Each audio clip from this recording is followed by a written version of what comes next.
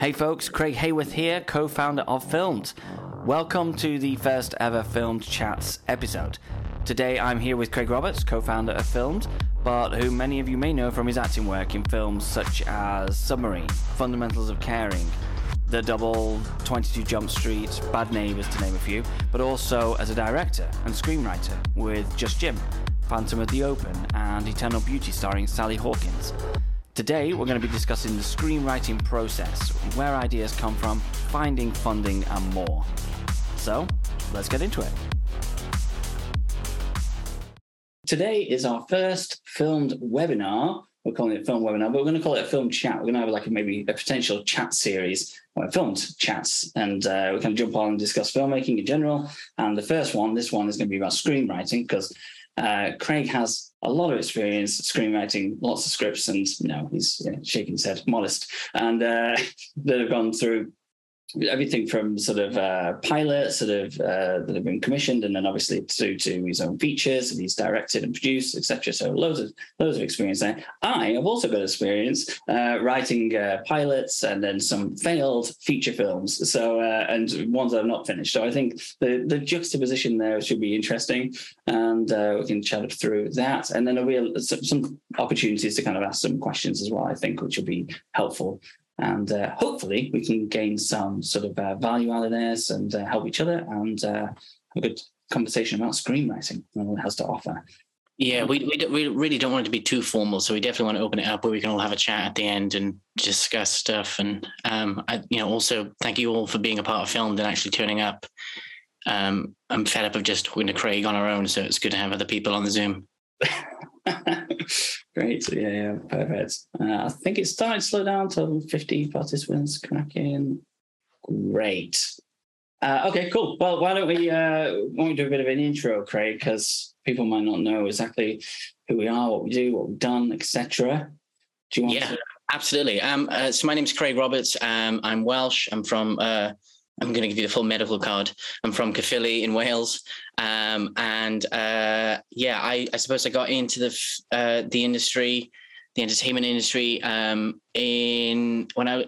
on in my life when I was 9. I started acting for a while, and then in my mid-20s, I discovered that I wanted to be a writer or a storyteller, and not just act. So started following that. So yeah, I've directed a few feature films. I've 3 in total, 2 that I've written, and I've acted in a bunch of stuff that you wouldn't have seen. So that's me, Craig. Shoot.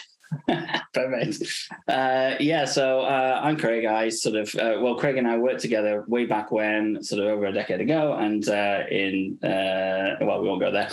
So we worked together, and we've done a couple of other stuff in more recent years. A feature film actually we did together, and I've watched Craig's writing process evolve over that time, and then watched his sort of successes and failures, of course, as we all have. And so I'm in a good position to kind of question him as he is questioning me. And I did the drama school route, so I didn't sort of get into sort of acting or anything as a youngster. I kind of went through college and then drama school and went to Guildford School of Acting, and then I fell in love with sort of trying to write, because it gives you the sort of capability to really craft your own stories and, of course, your own characters. Something that really intrigued me. And and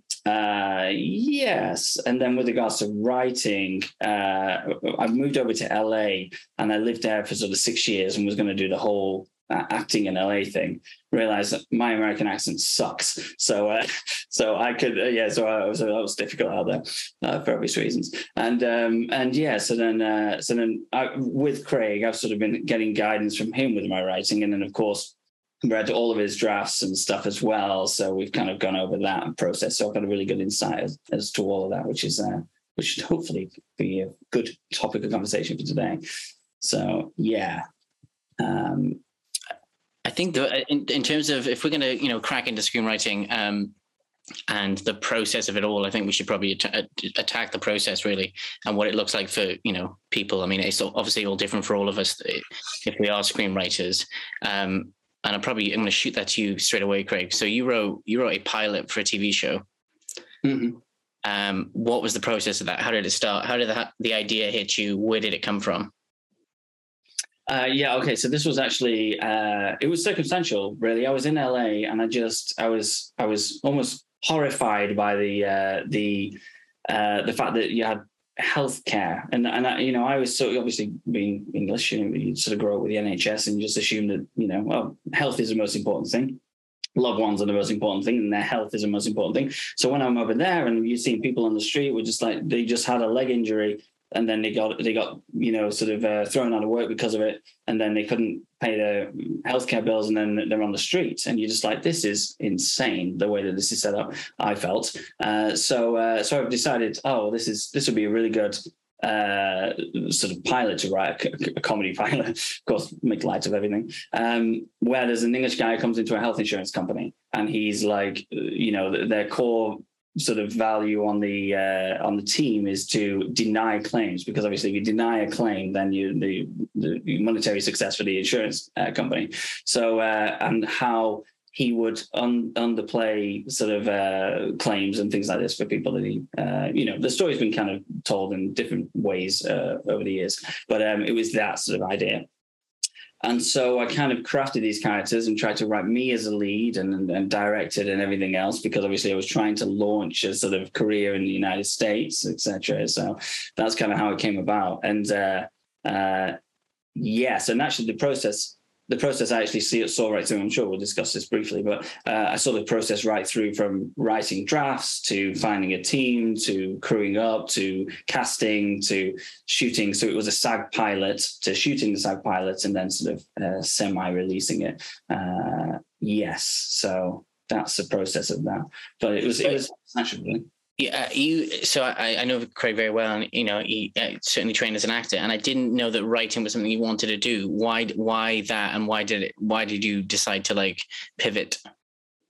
Well, yeah. So basically, the writing was purely a means of getting some footage for me as an actor. Initially, I was like, right, so I need to kind of grab the bull by the horns and sort of write something and get sort of people involved and start the process. You can't just sort of press by laws, you got to sort of get things moving, etc. So that's one of the main things about film, actually, and this is why one of the main reasons we created it, because you can be around the corner from an aspiring cinematographer and have no idea, and we all need each other in this business to sort of create something of value and of course showcase our work.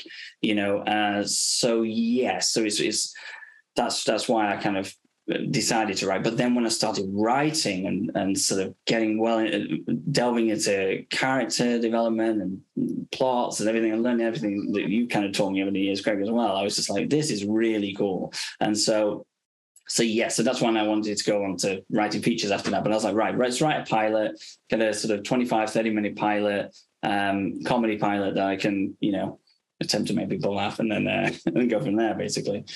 So yeah, you got the bug. Mm-hmm. Yeah, for sure. Yeah, and there's something really, really great, especially because this industry is just obviously rife with it. Is this feeling of control? Like you're able to control when you write and when you don't write. And yes, you can have writer's block and you sat there in front of pulling your eyes out of a blank screen or whatever. But it's still like within your control to kind of sit there and go through the motions and sort of and that was really alluring, is this idea of being able to control the output of something. As an actor, for example, you can go, I want to act and I want to show people I can act, and the most you can do is potentially a sort of a demo reel or something, or an audition piece or something. But when it comes down to it, people are looking for professional footage, and you've got to kind of showcase your work, and therefore you need a cinematographer who's half decent, and you need a writer who's got a great script, and you need other actors who make you look good as well, and sound is obviously extremely important, so you need a good sort of sound technician, etc. So you need this whole team just to be able to sort of go, I can act, look, I can act, give me some more work. So with writing, that's the one part of this whole piece that really you have the most control of. It's like the artist with a canvas. They can sit there and just paint, So I think that's really alluring about the writing. I think the control thing is probably why I pivoted as well in a weird way. I think that I've like I was enjoying acting, and I still enjoy acting a lot.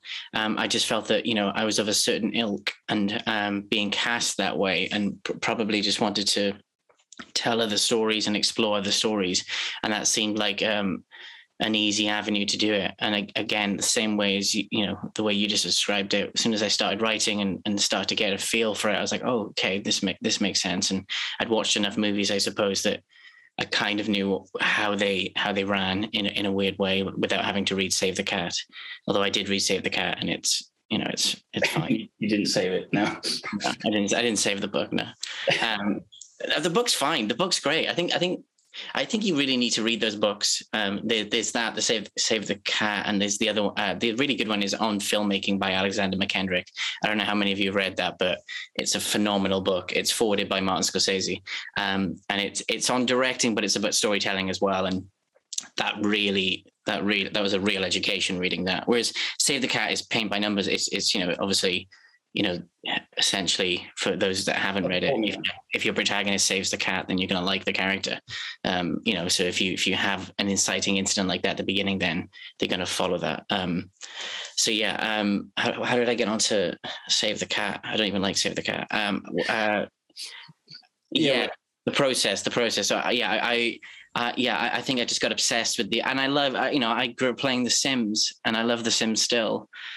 So that's what like writing felt like for me, really. It's just like putting worlds together, and I always feel at my best when I'm writing, because nobody else knows how bad it is. I always talk a little bit about that. Talk a little bit about that, because I think that's really important. Like when you write your first draft, or your first draft of a scene, even like really small scale, your first draft of a page, like how bad do you think it is, and how do you? I think it's the best. I think it's like There Will Be Blood. When I write my first draft, I'm like, this is it. This is absolutely it.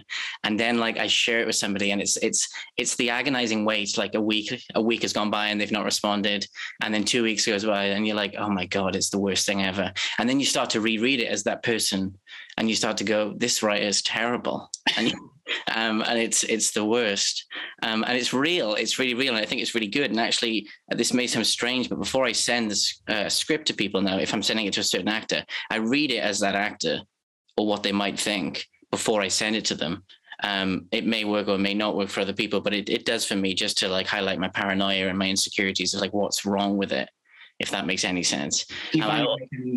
Sorry to jump in. Do you find you make any adjustments at that point then, when you sort of read it as whomever, and you're like, okay, hold on, that's they're gonna.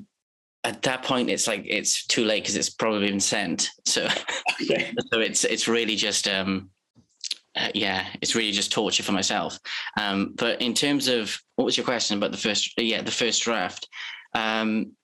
I basically, once I get a first draft, I probably share it with like very close friends. You're one that, you know, I share the draft with you, or sometimes we read it out loud. I think the best thing to do is, if you think something isn't working, give it to your friends and read it out loud with people in a room, and just to see if it's flowing in any way. And of course, dialogue is going to be good to you because you've written it.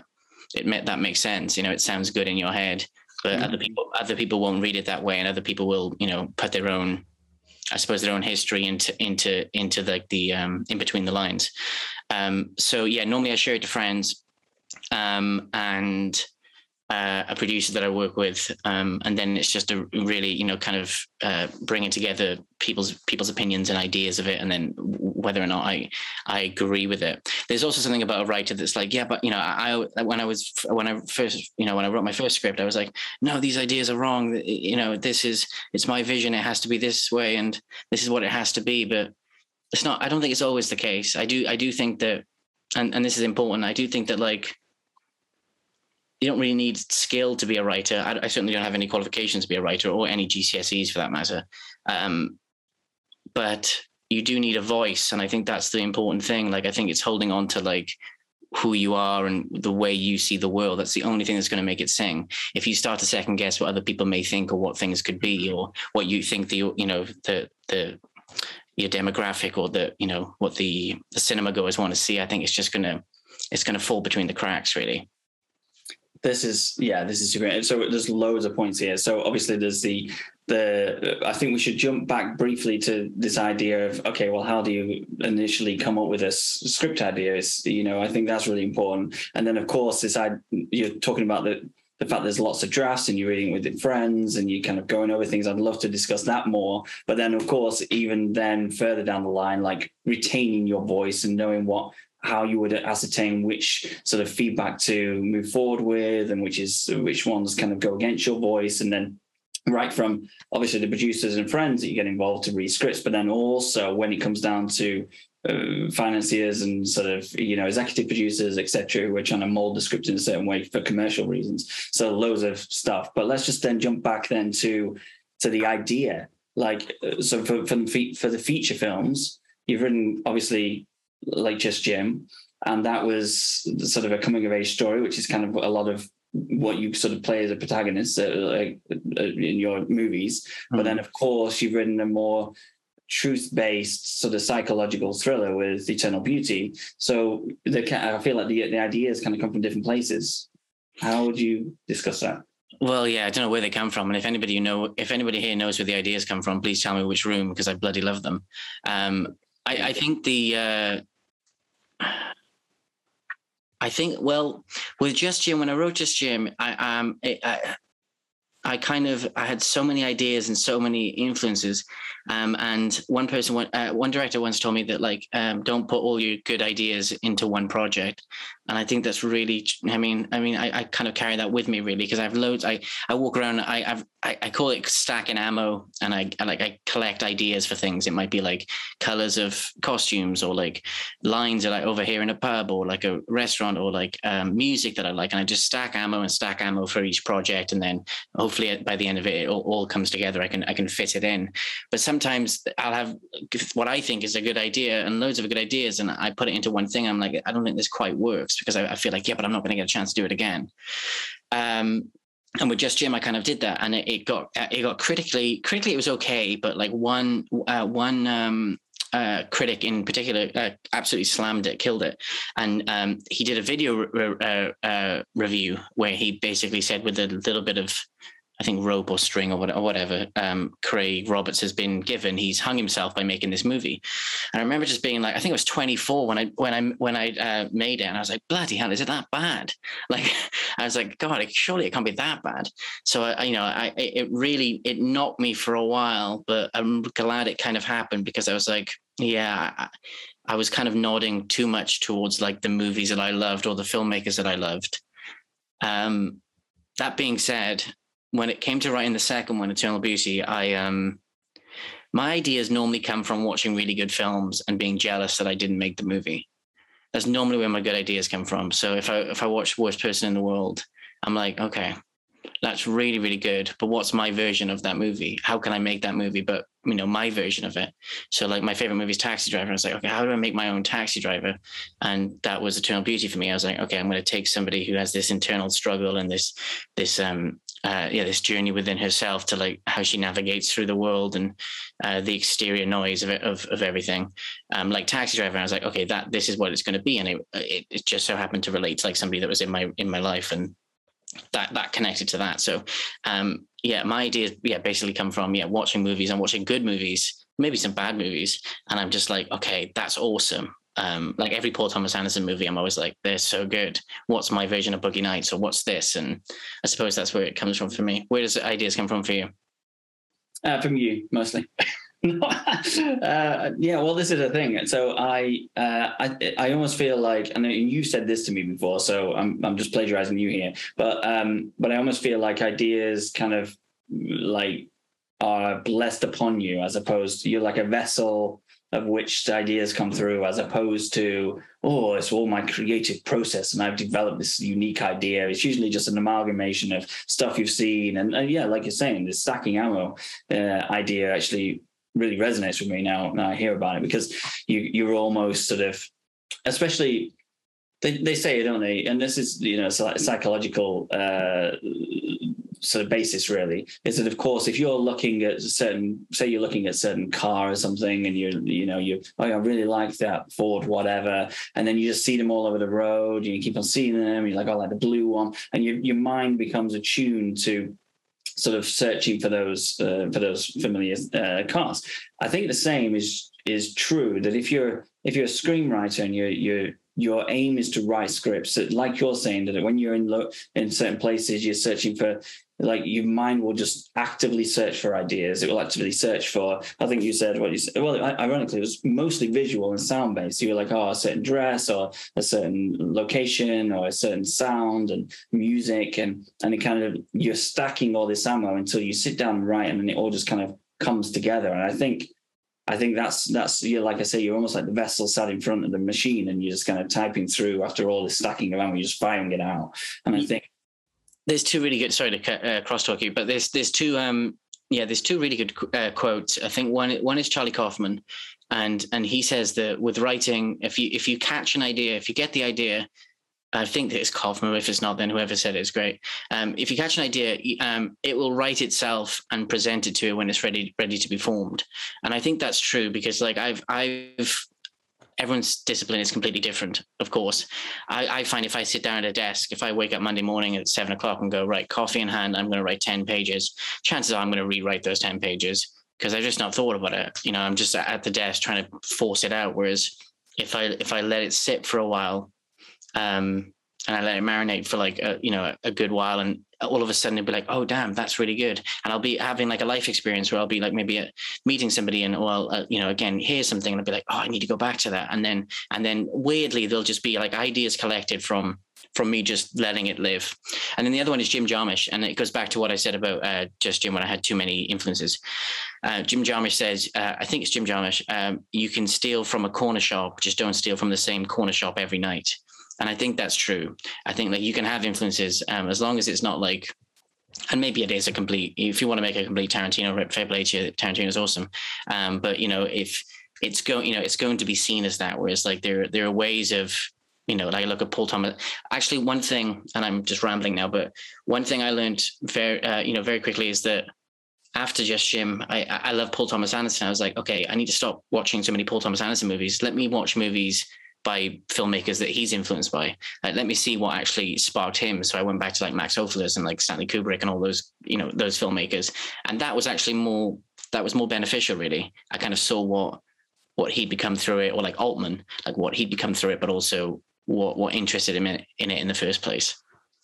So yeah, that's a good point. So I know we briefly discussed this before the call as well. Like, how important do you think watching a plethora of movies, not just the ones you're interested in, like me, if it doesn't have a gun in it, I don't watch it, right? So, how important is it to sort of watch a whole sort of array of movies from different genres, different directors, even different languages, and things like this? Because I know you've watched a lot of French movies, etc. So how important do you think that is?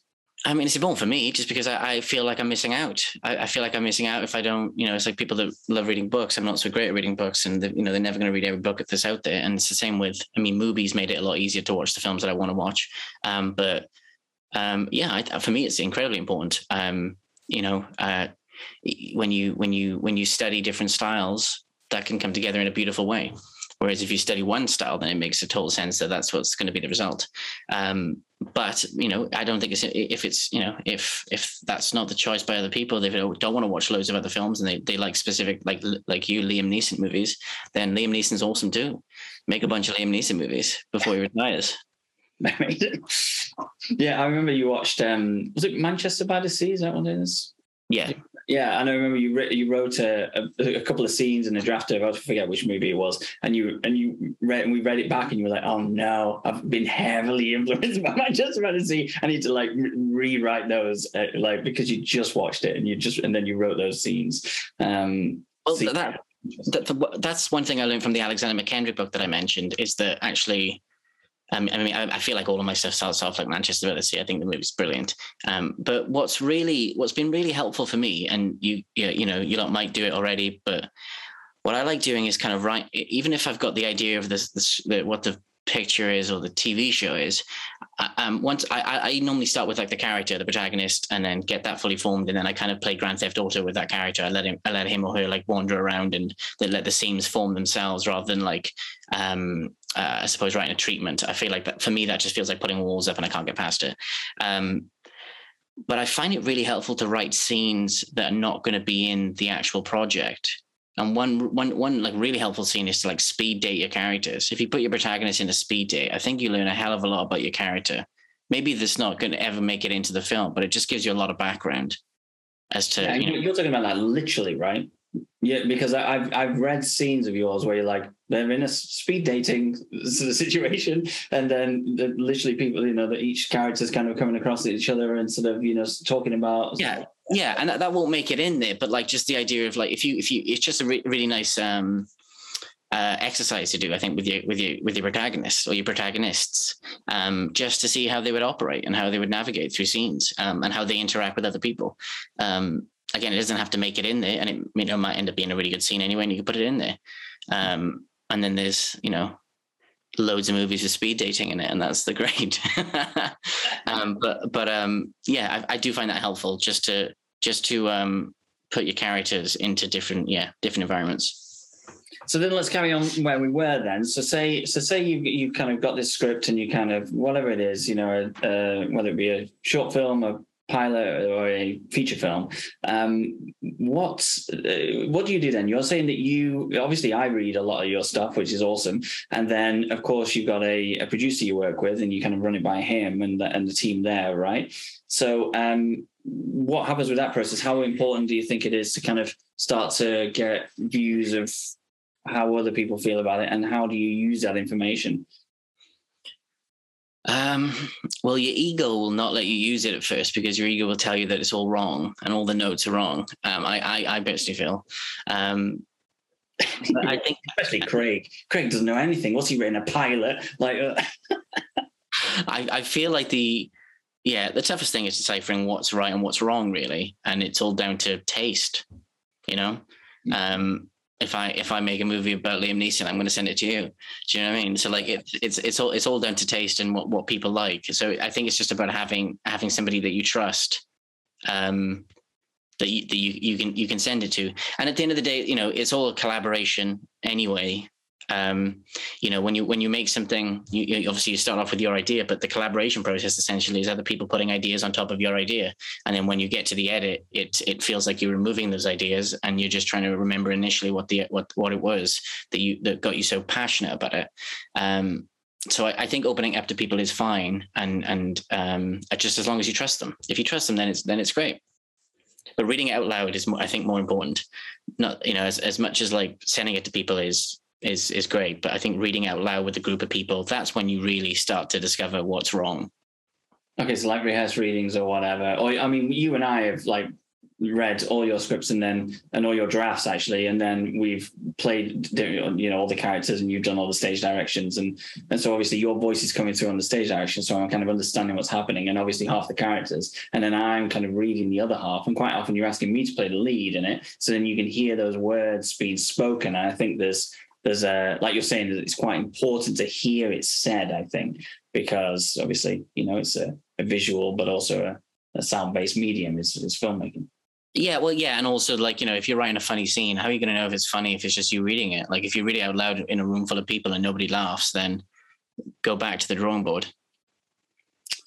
There we go. That actually brings us onto your own voice then, because I know you've mentioned essentially when you get to the final edit, you're almost kind of removing some other people's ideas to kind of uncover and unearth some of the glimmer of what you originally wanted the movie to be. Like, do you have any sort of thoughts on how people can sort of retain their own voice when it comes down to filmmaking, and where the sort of hurdles might be, where they get tripped up by being too influenced? We've obviously talked about being too influenced by the movies you watch and things like this, but there's obviously potentially by friends who you might not either trust or may not be too well versed to sort of review scripts. But outside of that, is there anything else that people need to kind of think about when it comes down to the hurdles of being influenced and trying to retain your voice in movie making? Yeah, well, I only had, hindsight's a wonderful thing. And I only really discovered my voice having done something, so I think my biggest advice is just to like make stuff, like whether it's on the phone or whatever, and cut it together and see what it comes together like. And, you're going to tell if it's overtly, leaning towards one way. Like if it's loads of jump cuts and you're massively influenced by French New Wave, then it's gonna stand up and tell you that. I think for me, the biggest way I've discovered voice is through where I'm from, really, like from Wales and through the characters of Wales and its DNA. I find Welsh people the most charming and the funniest, really, and that's why anything I ever make will never be too. I mean, it'll be dark, but like never be too dark. I feel like there needs to be light because there's so much hope in Welsh people. They're so strong. So yeah, I think I'm starting to discover my voice. Hopefully I get longer to do that. But through my Welshness is where it's come. Not so much through movies. I think movies just gave me an understanding of how to make movies rather than like what kind of movies I wanted to make. That's a really good point, because as you're writing a scene, how are you visualizing the scene as you're writing it, and therefore are you almost considering how it will be shot as you're writing it, or is it purely character driven, or how's that kind of go? What do you how do you think that kind of forms? Well, it's interesting because I write to direct. I don't write just to write. I don't write and I'm going to put it in a drawer and be like, that was a really great script. I write to direct it. So yeah, it's always visual. And I kind of, some of the nuances and the themes throughout the script will hopefully for me connect to the iconography of the piece, so it's running together. So I'm always thinking visually from the beginning, although I did on my second film I started to remove some of like my stage directions were always like fast track into this, whip pan to this, zoom to this, and I just felt like it was too much. It didn't feel like a piece of literature. It didn't feel like it could. I hear Tarantino say that like if the movie wasn't to exist and you didn't make it, could it still stand up as a screenplay? So as much as I'm thinking visually, I'm also thinking, okay, it just needs to read like a the story just needs to connect rather than it be full of technical like I don't know, dances or showboating. So yeah, I do think visually, mainly because I feel if I'm going to make something, if I'm going to direct a film, certainly, and the image is not adding something to the project, I may as well make a radio play. That's how I feel. Interesting. How about you? Let's go back a little bit though with because Craig wrote this pilot, All Claims, but then actually funded it himself, got the money together himself, and got the crew together himself. So what was that process like? Because I remember you saying you were going to do it, and I feel enough anxiety just directing. And I was like, you're going to do all that? How the bloody hell are you going to do that? But you did. You pulled it off. So what was that process? I remember you asking, you were like, on the first day, you were like, are you nervous? I was like, no. You're like... It's like you will be.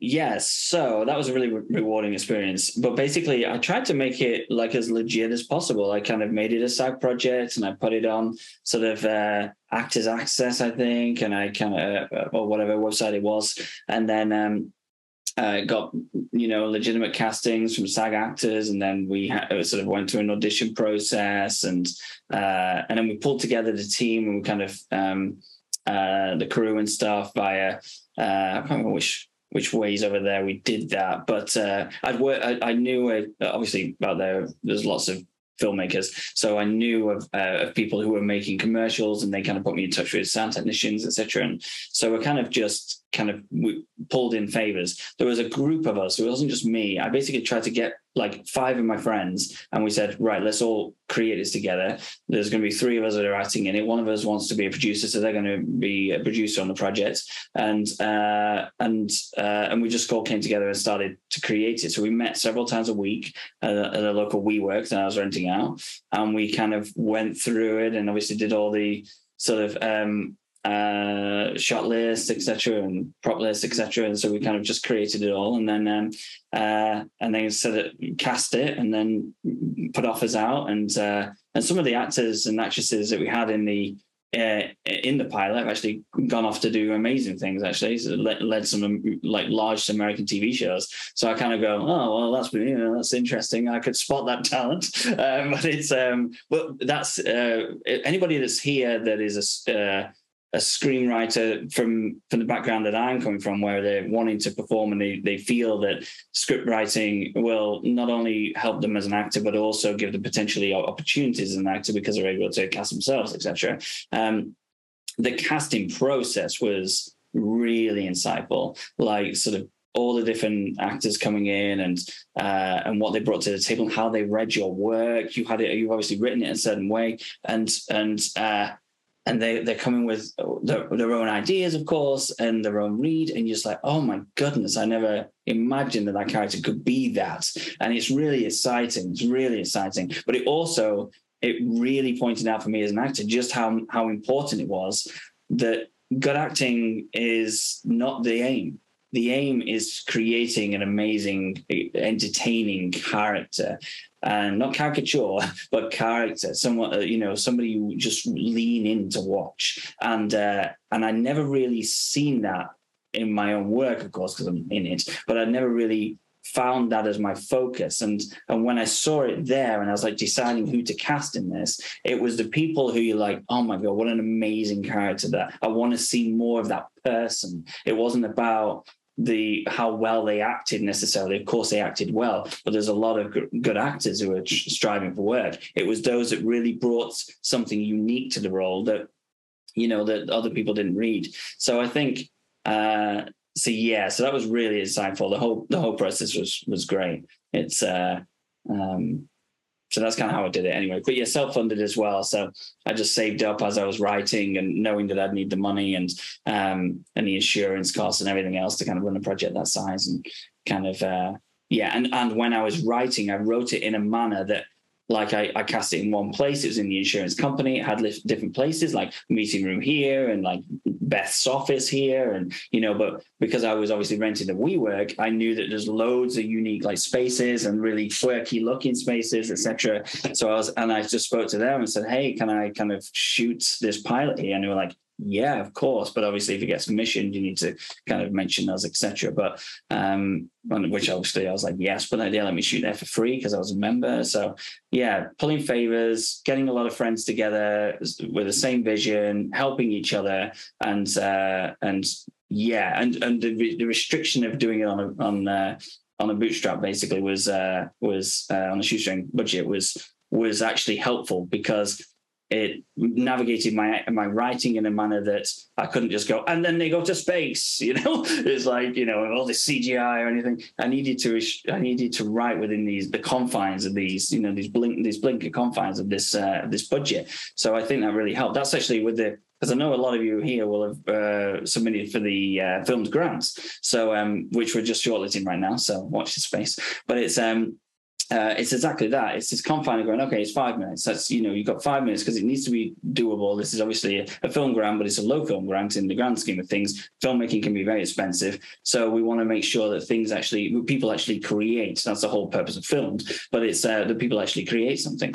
And I found that really helpful. Like, I know you mentioned that adding the treatment kind of can feel quite restrictive, and you want these characters to play within any realm, which I've seen firsthand with your work actually, is that you definitely kind of create these characters. And then I've read so many scenes of Craig's that just don't end up in the drafts, and you're like, oh, you come to me and you're like, oh my goodness, they could be on like a cruise ship, and then this happens on the cruise ship and they fall overboard, and you're just like, and you read those scenes and they're funny as hell, and then next thing the next draft, and they don't go anywhere near the sea, you just like. But I think also to jump on the back of that, they are funny as hell. No, I'm joking. And no, to jump on the back of that, I think that you're absolutely right with the writing to scale. Like, writing to scale is so important, and that's why most of my scenes end up on the floor, because I write the Titanic, and then it's like basically I've got to build like a Lego boat and film it in that. It feels like when I'm putting it together, and when the harsh reality of independent film strikes. And again, though, I would say that, like, there's no harm in writing the first draft that you want to write and then paring it back afterwards. Just depends how much time you have and what your process is. That's a good leading point, actually. I think we've probably got like 20 minutes or so left. I think what I think would be really valuable to discuss is there's going to be a lot of writers here that have scripts. They have a plethora of scripts. They've written lots of different scripts, different sizes, etc. Like, you've actually, and I'm sure there are writers here that have done this, of course, but you've obviously gone through and you've had things commissioned and purchased off you, I think, right? You've actually had sold, so you've written scripts you've been commissioned to write stuff, right? And then you've had your own works sort of funded, and then you've actually made features that have gone into cinema, etc. So what's the process for someone who's got, like, I've got this script, I've gone through so many drafts, I've shared it with all my friends and people I trust, and I believe this is an amazing script. What the hell do I do with it now? It's just saved on my desktop. Like, what do I do? I mean, it's all different. I mean, I was very fortunate to be an actor, so I was in the industry. So me writing a script, I had connections to give it to. I had people to give it to. So I don't know if my specific story is that worthwhile. I think what I did do with my first script, because I wasn't a writer at all, and I felt like at that time actors turned to writers was not a cool thing, although it is a very cool thing and more people are doing it. I sent my script into like a cinematic scheme, which was essentially the BFI Film Agency Wales and the BBC, and they were putting like £300,000 into like first-time filmmakers. Essentially, I think the scheme still happens, and I know that the BFI also do stuff. And Film 4 is really good for first-time filmmakers. Film 4 have. I know a few things that they do, and certainly applications that you can submit for like first-time filmmakers. So I wrote the script and I sent it into them, and then it was it was a process of going through like it felt like training in a way. So like 6 or 8 weeks of like making the film better via these organizations and stuff like that. But that said, I think the best thing to do is to submit to like what's good is that people like the BFI, they commission short films, and they certainly look to make the features of those as proof of concept for that. So I think people like the BFI are really good to go to. I've never done anything like Kickstarter and stuff, but I know a lot of people that have, and that's also really awesome. And getting resources from people that to make stuff. The fact is that we have iPhones, and Tangerine was made on the iPhone, and it's an absolute brilliant film. So I guess to make your first thing, or to make something, I don't think you need a couple of £1 million to do it. You just need really, really good actors. It doesn't matter what camera you have, or what kind of production designer you have, or all the money in the world. You can have the best cameras. You can have Christopher Nolan behind the camera, but if the actors are not very good, then it's not going to hold up. It's not going to be an interesting, project. So if you can get your iPhone or phone that you have and some good actors, you can make something. That's I think you're being hard on yourself there with regards to your journey through it, and potentially coming from this idea that you had a lot of work behind you as an actor. Because although of course you knew people, and you do have a lot of work behind you as an actor, I think when you started directing music videos, and when you started writing sizzles, and like sort of for pilots even. It wasn't sort of straight into features. So I think you went through this process. And then of course, when you got your first funding, like you're saying, it wasn't through Lionsgate. It was through sort of BFI and, I think more, I definitely did the work to do that. Of course I did, because I wasn't really taken seriously as a writer or director. Just, the acting was completely separate to it. But it's all relative and degrees of like, how many doors can be opened and how many doors you can open, and getting to people essentially is what this industry is getting to people and bringing it back to film. That's why we wanted, film to exist, so that people can get to one another and people can open those doors for other people. So I did like you said, music videos. I did 3 music videos to try and see if I knew what I was doing, and I directed a pilot for a TV show that absolutely didn't go anywhere, and then started writing a feature. And the first draft of that is the worst thing in the world. Honestly, it's terrible. Well, you said that to me actually, and it might tie in briefly to my limited experience of writing features. Is that you said like your first feature you'll put in the bin. Like just get it out your system, write your first feature, put it in the bin, and then write your second one, because your first one is potentially going to just be hell. And so, you're kind of you're learning so much as you write that first feature that ultimately it'd be so difficult to scale into something that's potential, can potentially be made. Again, it all depends. I mean, Paddy Considine wrote Tyrannosaur in 5 days, and that was his first draft of that movie, and the bloody thing's a masterpiece. So it's so hard to, it really is just finding your own process and what's right for you. And on that note, I think we should probably open it up to people. Yeah, I wouldn't say right. I've got a few questions here that have been written in, but why don't we put our digital hands up, and then I'm going to mute somebody, and we can ask the question in. How do you put your digital hand up? Oh, I don't know. I think you can do it, right? So you go into participants, I think, and then how do you do this? I have seen it been done. Chat. Oh, is it chat? Hold on. We'll get through this together, guys. Reactions. Is it reactions? Oh yeah, reactions, and you can raise hands. There you go.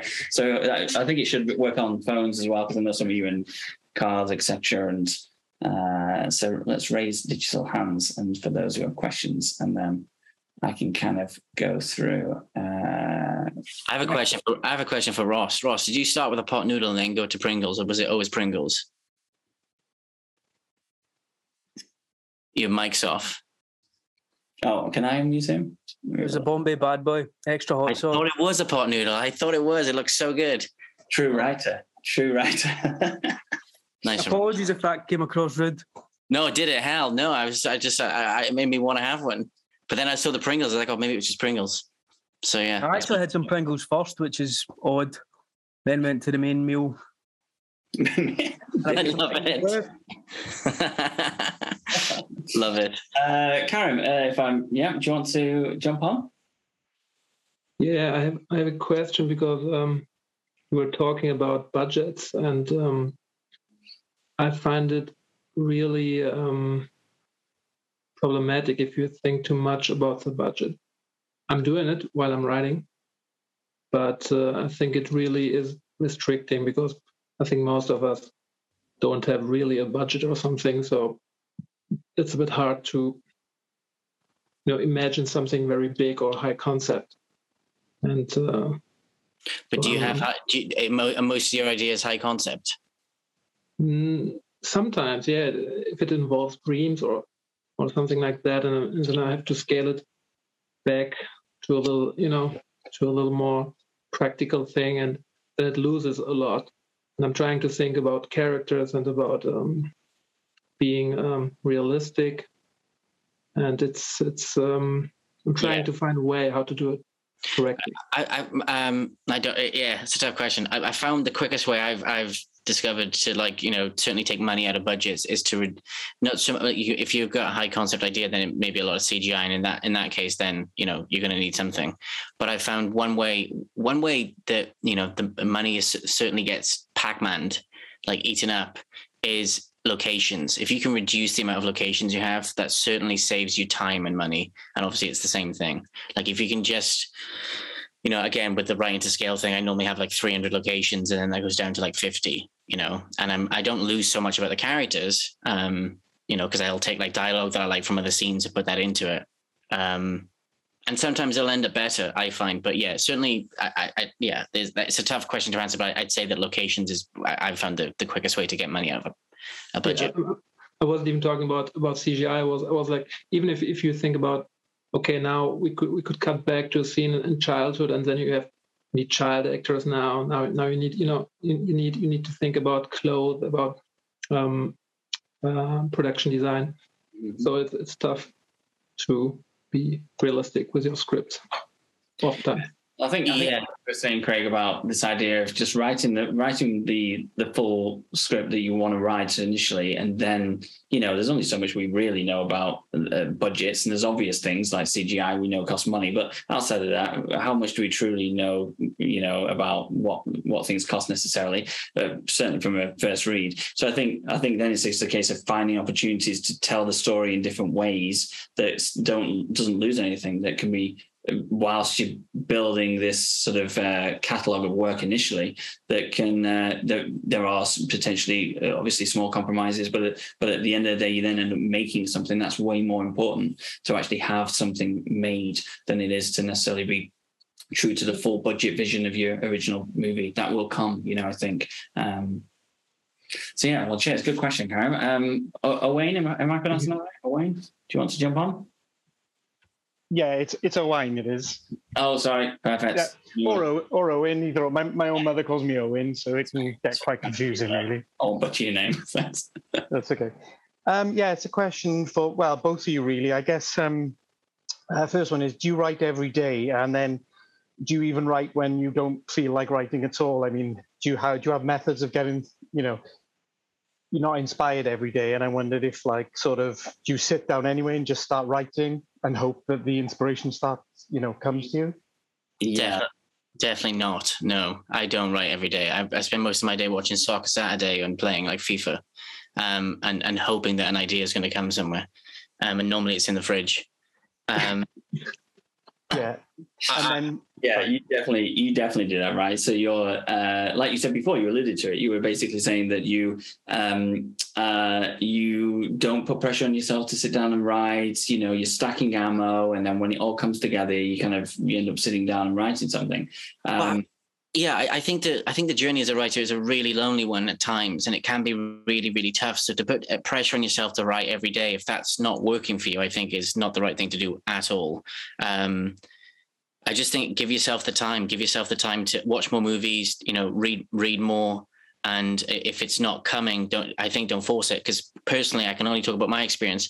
When I write 10 pages, if I wake up tomorrow and write 10 pages, I'll rewrite it in like a week, and it'll be a waste of my time. But I know people that can sit down and just bash out scripts. And if that's what people can do, what do you do? Is that what you do? And do you sit down and force yourself to write? Yeah, well, basically just in the sort of back office in the house, and then just kind of start writing. And even if I think this is all rubbish, I'll just continue to write, just so it's just sort of, because I feel like if you stop the momentum, I feel like a few days go by and you might get a bit bored with the idea or something. I always think it's best to just get the idea out. It's probably the wrong way to write. No, it's not the wrong way. You bang on, because I'm like that as well. I like to believe that I'm pretty monogamous with my ideas, and I stick to them. But there are other things that pop up and make me think of other things that maybe I should do that instead. And like you said, I lose interest with it. In that case, I think you're probably right to follow it through and finish it and get to the end of it, and then just look back. Otherwise, there's going to be 10 first acts. Mm-hmm.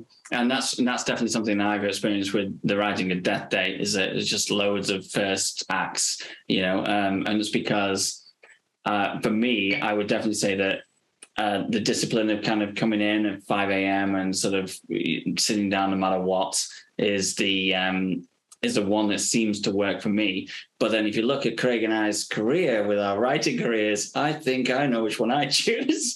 So yeah, it's I suppose it's about what works for you, really. And so you can, you'll read and see a ton of people being like, right, wake up and do meditation and then eat your smoothie salad or whatever. And then, and do all of that. But ultimately it's what works for you. So whatever gets the script written that you're proud of, essentially. Yeah, just to double down on that, I think it's better to get to the end of something that isn't quite right than to not. So I'm going back on my own method. I think yours is better. Okay, thanks for that. Heinz, how you doing? Hi. My question is probably quite similar to Owen's. And as I work on the other side of the production pipeline and as a colorist, this is a new world for me. But so I wanted to know, when you start writing, do you just head straight into story, or do you do what all the books tell us to do, plan the structure and character development and journey, and how do you approach the blank page? With fear. And coffee. And coffee, loads of coffee, and then anxiety after that, which is always helpful.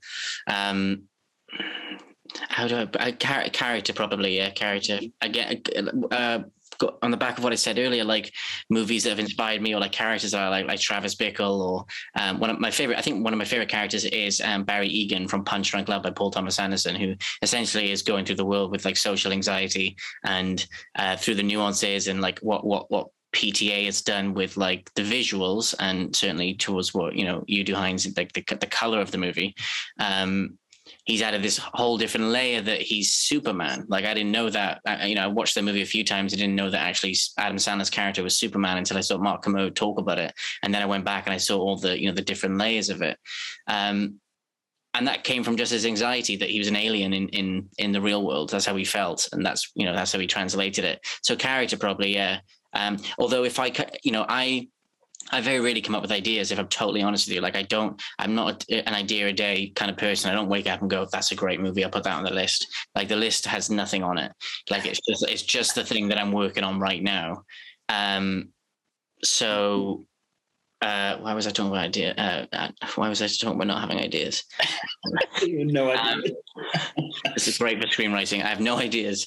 Yeah, because you're character driven. So you basically... Sorry to cross talk you. But like when so if it ever comes a time when like I have like a plot, if I have like a certain setup for something, like recently something came to me that was like, oh, like it was just a hook for like a film. I was like, oh, that's a commercial hook for a movie. Maybe I'll explore that.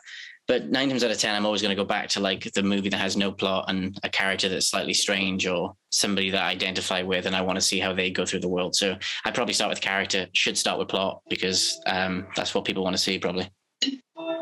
How do you do, Craig?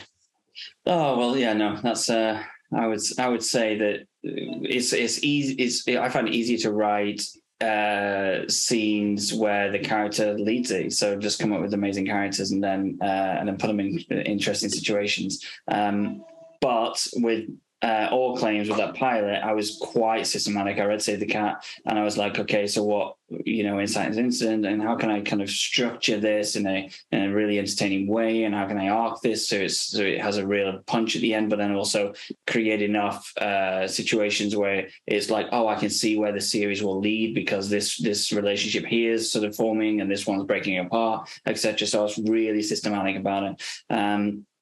So yeah, again, I think it kind of things work. It all works almost. It all works. It's just a case of finding what works for you in that particular moment. And you may find it's from script to script, or from year to year. It's it's whatever will follow what works. So as you're producing, you'll have a feeling of like, okay, this doesn't seem to be. I'm not getting stuff done here. I'm not writing things that I believe in, or I'm not writing the stuff that I feel proud of. And so I need to mix things up, and I need to stack more ammo, or I need to be less hard on myself, or vice versa. I need to sit down and say, right, 5 a.m. you're up. You've got to be at the desk, and you're going to start writing, because I'm losing momentum and things like this. It's, so try the different ways of developing those stories, really.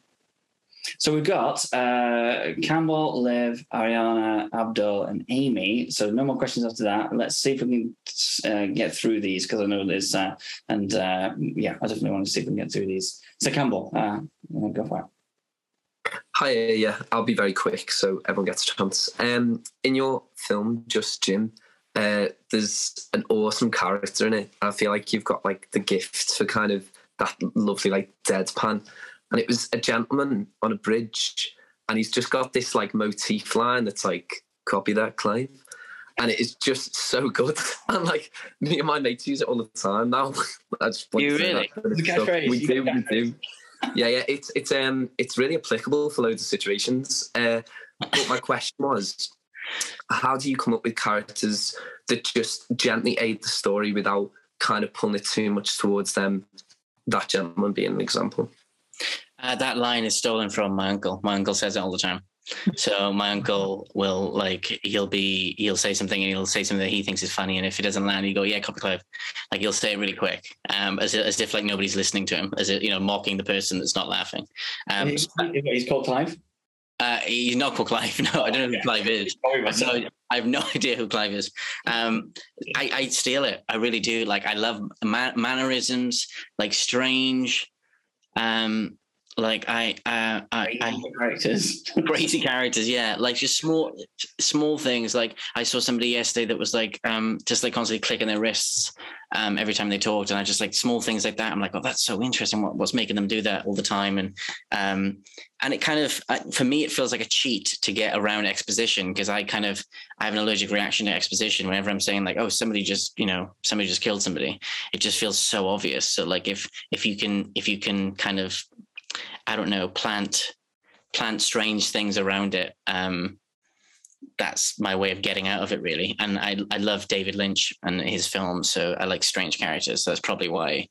And also, like, people in Wales are quite deadpan. Their accents are so melodic that like they tend to not have that much expression on their faces. So they're very kind of like Harold and Maude or like Ghost Town, which I just love. I love so much. Thank you. Copy that, Clive. Copy that. Hey, yeah, I'm not a writer, but I've always had like a very vivid imagination, and it's probably in like the last year that I've thought, why not give it a go? And like you say, you collect a lot of ideas, and everything's kind of a bit like a spider diagram in a way.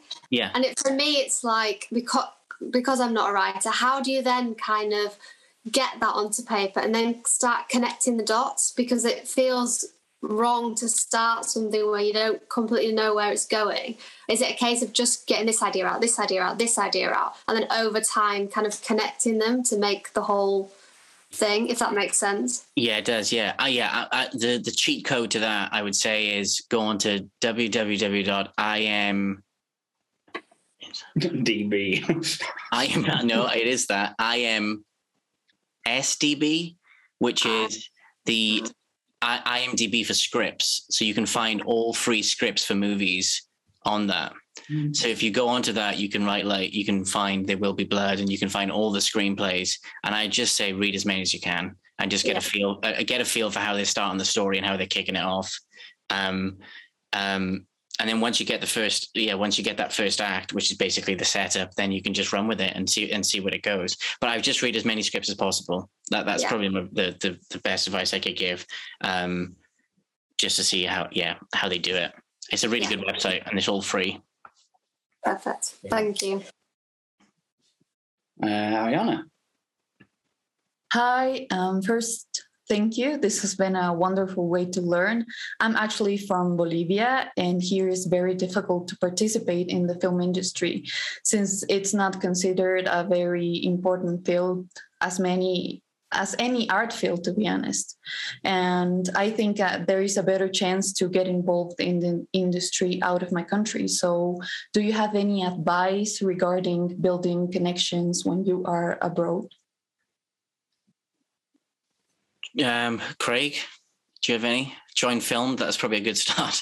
Yeah, that's what he'll say. Opening FILMD up, aren't we? Because we've had a lot of members or a lot of people reach out and say, hey, I'm trying to join and it's not accepting my card. And then we realize, they're trying to pay in euros.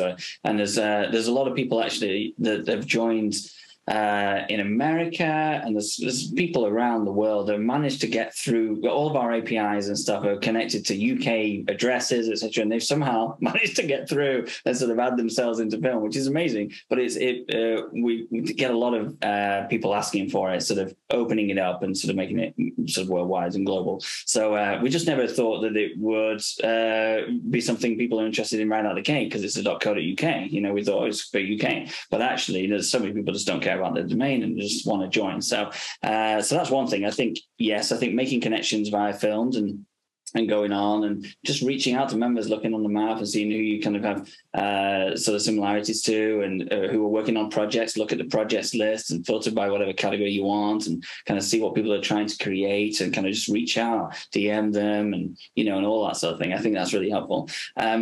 but both Craig and I, in theory, have kind of tried to make connections in another country with the whole America thing, right? So Craig obviously went out there because of his because of agent work and sort of getting an agent out there after Submarine and all of that. And I went out there with no connections and kind of tried to make connections. So I think sometimes it's kind of, if you want to work in a certain country, it's kind of trying to take the leap and go through all the crazy hurdles, especially now post-pandemic, of trying to move there. I certainly was fortunate, but still it took me a year to get an O1 working visa in the United States. It's an extremely difficult visa to get. You have to have a crazy amount of work to prove that you're a sort of an alien of extraordinary ability. It's the only time I've ever been called that. So, and thousands in legal fees. So I had to just save and save and save. I kind of went out there and scoped the place and see if I'd enjoy working there and all of that. So I'd say, it's a long and hard road. But I think there's loads of opportunities for working remotely, I think, with a lot of filmmaking now, certainly in post-production. So there's that, depending on what you want to get into. And certainly writing, you can sort of work with people across the globe for writing. And then, of course, trying to formulate a plan, an action plan of moving somewhere, moving to closer to film industries and production companies, really. Thank you. Abdul, how you doing? Hello, I have two questions, kind of similar. Question number one is, how do you know when to give up on an idea? You hear about stuff like the Queen's Gambit that took 8 years to get made and then finally got made. And how do you know when to give up? If people don't want to make it, how long do you wait until you say, okay, fine, it's not going to happen? Question number two is, how do you get money for art house films? They're not really commercial and they're not going to sell as much, but you still want to make them. So how do you get funding for that? Well, you have definitely come to the right place, because that is Craig's portfolio of work. I don't think anyone will fund me anymore, so I'm not sure. So the first question, how do you know when to stop? Well, it's very simple. If you really, really love it, then you don't stop and you continue. But if you don't love it, then you stop, because you're going to fall out of love with it by the end of it and fall back in love with it. So if you really, really love it, then keep going, I think, because the process will really test you. And, obviously with that, have other things and have other ideas that you can pursue as well. You don't have to just be married to that one idea, but continue to try and push that it should happen. But certainly I found that if I don't really, really love something that I'm going into, it tests me so much that by the end of it, I don't know how rewarding it can be. So if you really, really love it, I'd say keep pushing until it is made. And then the second one, I've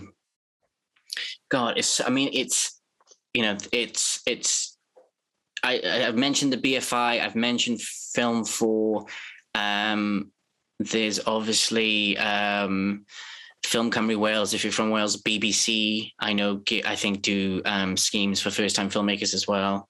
I always go back to the BFI just because they're it's really easy to navigate your way through their website and where to apply. So I think certainly with art house stuff, I think BFI is a good place to start. We're working a lot with BIFA right now. So BIFA have just amazingly, they kind of reached out to us and said, we love what FILMD is and what it's doing, and we want to be a part of it. And we've basically been working with onboarding their Springboard sort of initiative, where they're helping second-time filmmakers make their second features. And they're using all the collaboration tools that we have here, and they're sort of onboarding them as we speak. And so they've just recently been shouting about us on social and stuff, which is really, really amazing. But they are also talking about sort of how they can get FILMD members going through their programs, etc., sort of finding talent this way as well, because obviously we're a growing community, and it's a resource that they've maybe not tapped into yet. So so I think we should definitely look, Craig, at creating like a resource section within FILMD where we can stuff out. We can sort of have links to different sort of certainly we discussed that we should have all the film festivals, library and archive, sort of listed out, and then film funds and grants, and we should just have a library of all of this stuff on FILMD for sure. So let's see if we can put our heads together and work at something for that. Yeah, that sounds great. Cheers, Abdul. Thanks a lot. Thanks, Abdul. And Amy, how you doing? You all right? Well, no. Hi, there we go. I've never done this on my phone before. This was a quick, I was doing a favour for my friend feeding a rabbit, and then I didn't quite get back in time, and I was having to balance you on my dashboard. And anyway, I'm here now. Hi. Hey. So I have two things. The first, if I may be so bold, might be just a suggestion. I wouldn't call it advice because I've never had anything actually like fully commissioned, but it's served me well, and the feedback that I have got is that my dialogue's strong and my characters are strong. So one thing that I think has been really interesting for me, I started reading about attachment theory. And this is like something that's like, psychologists have researched, and it's about like the development in children. But the idea is that we fall into 3 different kinds of attachment. And now actually when I approach this because I'm an actor mainly, when I look at a character through acting, but then, maybe more so when I'm writing, I'll think, what attachment style does this character have? Because then once you have that, everything falls into place. How they interact with everyone around them is sort of just there. You're either avoidant attachment, you're anxious ambivalent, or you're secure.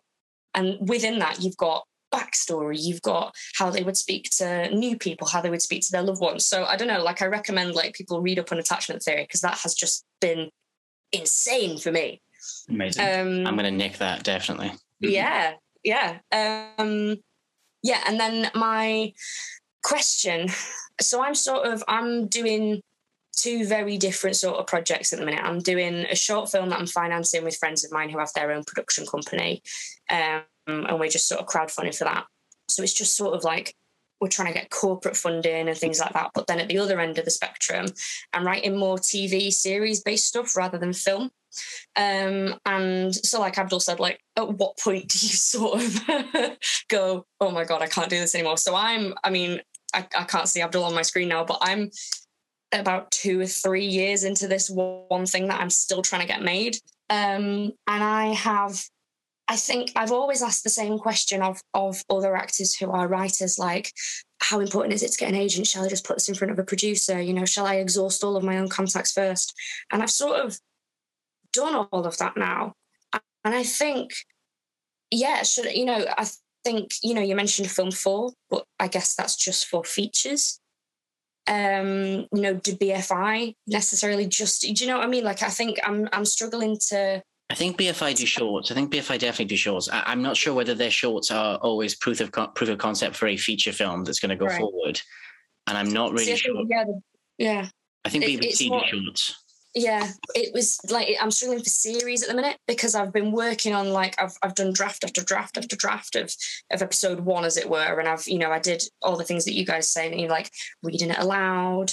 I have an actor on board who's really excited to play one of the leads, and I've had some amazing producers read it and sort of give me notes, and I've gone away and worked, and like you said, like put ego to one side and just gone away, and I think how different maybe is getting something made for TV than film. Oh, interesting. And I think I'm just sort of now at the point where I'm like, no one's taking on any new clients, like from an agent's point of view. No one's taking on any new clients following the pandemic. They're all like, oh, we just need to concentrate on our own clients. And producers are just going, oh, it's not really a story we want to tell right now. And I'm starting to go, how true is that? Yeah, I think it's about finding that platform or that streamer or channel that are going to want to tell that story. I find TV a lot harder than film. I find it way harder than film. I think mainly because of the discipline of having to sit down and write again that like Bible, that 20 to 30 page Bible of where the show is going to go, and with no dialogue in it, pretty much. It's just, it's just stage description. I had a show, I don't know when to start really, because like I have a show that I have 2 episodes of it. I have a series outline. I have a director statement of it, and I put it into the BBC, and it was at the BBC for about a year, and then they said no to it, and now it's kind of back into the ether, and I'm not sure what to do with it. I think the good thing is that the attention seems to be going towards TV, so there's enough people to want to fund that stuff. But I think you'll find somebody that's going to want to do it if you think if you truly believe in it. Yeah, and it is the one thing that like I have the most faith in. So I'm just going to keep beavering away. But yeah, I guess, yeah, like, do I just keep exhausting my own producer contacts, or really try and, like, am I only really going to get taken seriously if I get, like, a writing agent, that sort of thing? Like, are you directing it? Are you writing it? Are you directing as well? Just writing, because it's a series. I don't think I don't think I'd be trusted, so I don't think it was a feasible suggestion to even go, I want to be the lead, I've written it, and also can I direct it? So I thought, actually, it might be interesting to bring another vision on board. What might be helpful, even if you're not directing it, is just to create. If it's hitting barriers, then maybe just create like a sizzle reel, maybe a 1 minute sizzle reel of like the tone of the show. Oh, that's a really good idea. Yeah. Yeah, you've done that before as well, Craig. I've seen some of his sizzles and they're amazing. And you get a real tone of the show. And quite often the selling point is in the tone. You think of some of the most famous sort of TV shows that you watched, and there's a certain tone that just keeps you watching. It's not just plot based. It's not even just character driven. It's also the tone in which the whole piece is shot, the cinematography of it, etc. And I think pulling that together can maybe pick you across that final, it almost feels like the final hurdle you've got here. So I think playing around with that, sort of using some of your other writer credits maybe to either bring in some money, or using these sort of the crowdfunding platforms to kind of create the funding to be able to film a sizzle, to sort of say, trust me, I can do this. This is what. Yeah, 100%, because you are essentially going into a completely new medium, and you've got all this experience that you're acting behind you, and you're kind of going, okay, now I want to be trusted as a writer here. So like Craig essentially went through a very similar process there, and you have to kind of prove yourself all over again. And so you're in an unfortunate position with the contacts and producers, etc. But it's a case of now still going, okay, but look, here's what it will be. Look at this sizzle, and then people can, people almost need to see it, which is, it's like the cart before the horse. But if you can do that sizzle with a much cheaper budget, then that's what I'd say as well. Yeah, definitely back that idea. Okay. Thank you so much. Right. Well, so thank you everybody for joining, and thank you very much for the first filmed chat here today on screenwriting. Also, let me just add in real quick, because I forgot to mention earlier. Actually, for those that don't use it, there's a really good website, and probably most of you do, but like called Shot Deck. I don't know if you use that, but Shot Deck is amazing. You can get the first month for free, and it's basically got every shot from pretty much most movies with like high def resolution. You can also just type into like anamorphic. You can go with lenses. This is more for directing, but you can type in like what lenses or what actor or what kind of mood, and it's really good for like statements or like creating a mood board for a piece. I suppose it's for writing as well if you want to create a mood board. Everybody, thanks so much. We're really hoping to do more of these, right, Craig? Potentially. Yeah, we're going to do more, and we're going to get some other people involved, some cool people. So or not cool people, uncool people as well. That'd be good as well. So I think, we're definitely going to plan to do more. So thank you all for turning up. We really appreciate it. Yeah, all right. Have a good night, everyone. Thanks very much. Bye. Bye, everyone. Bye. Bye.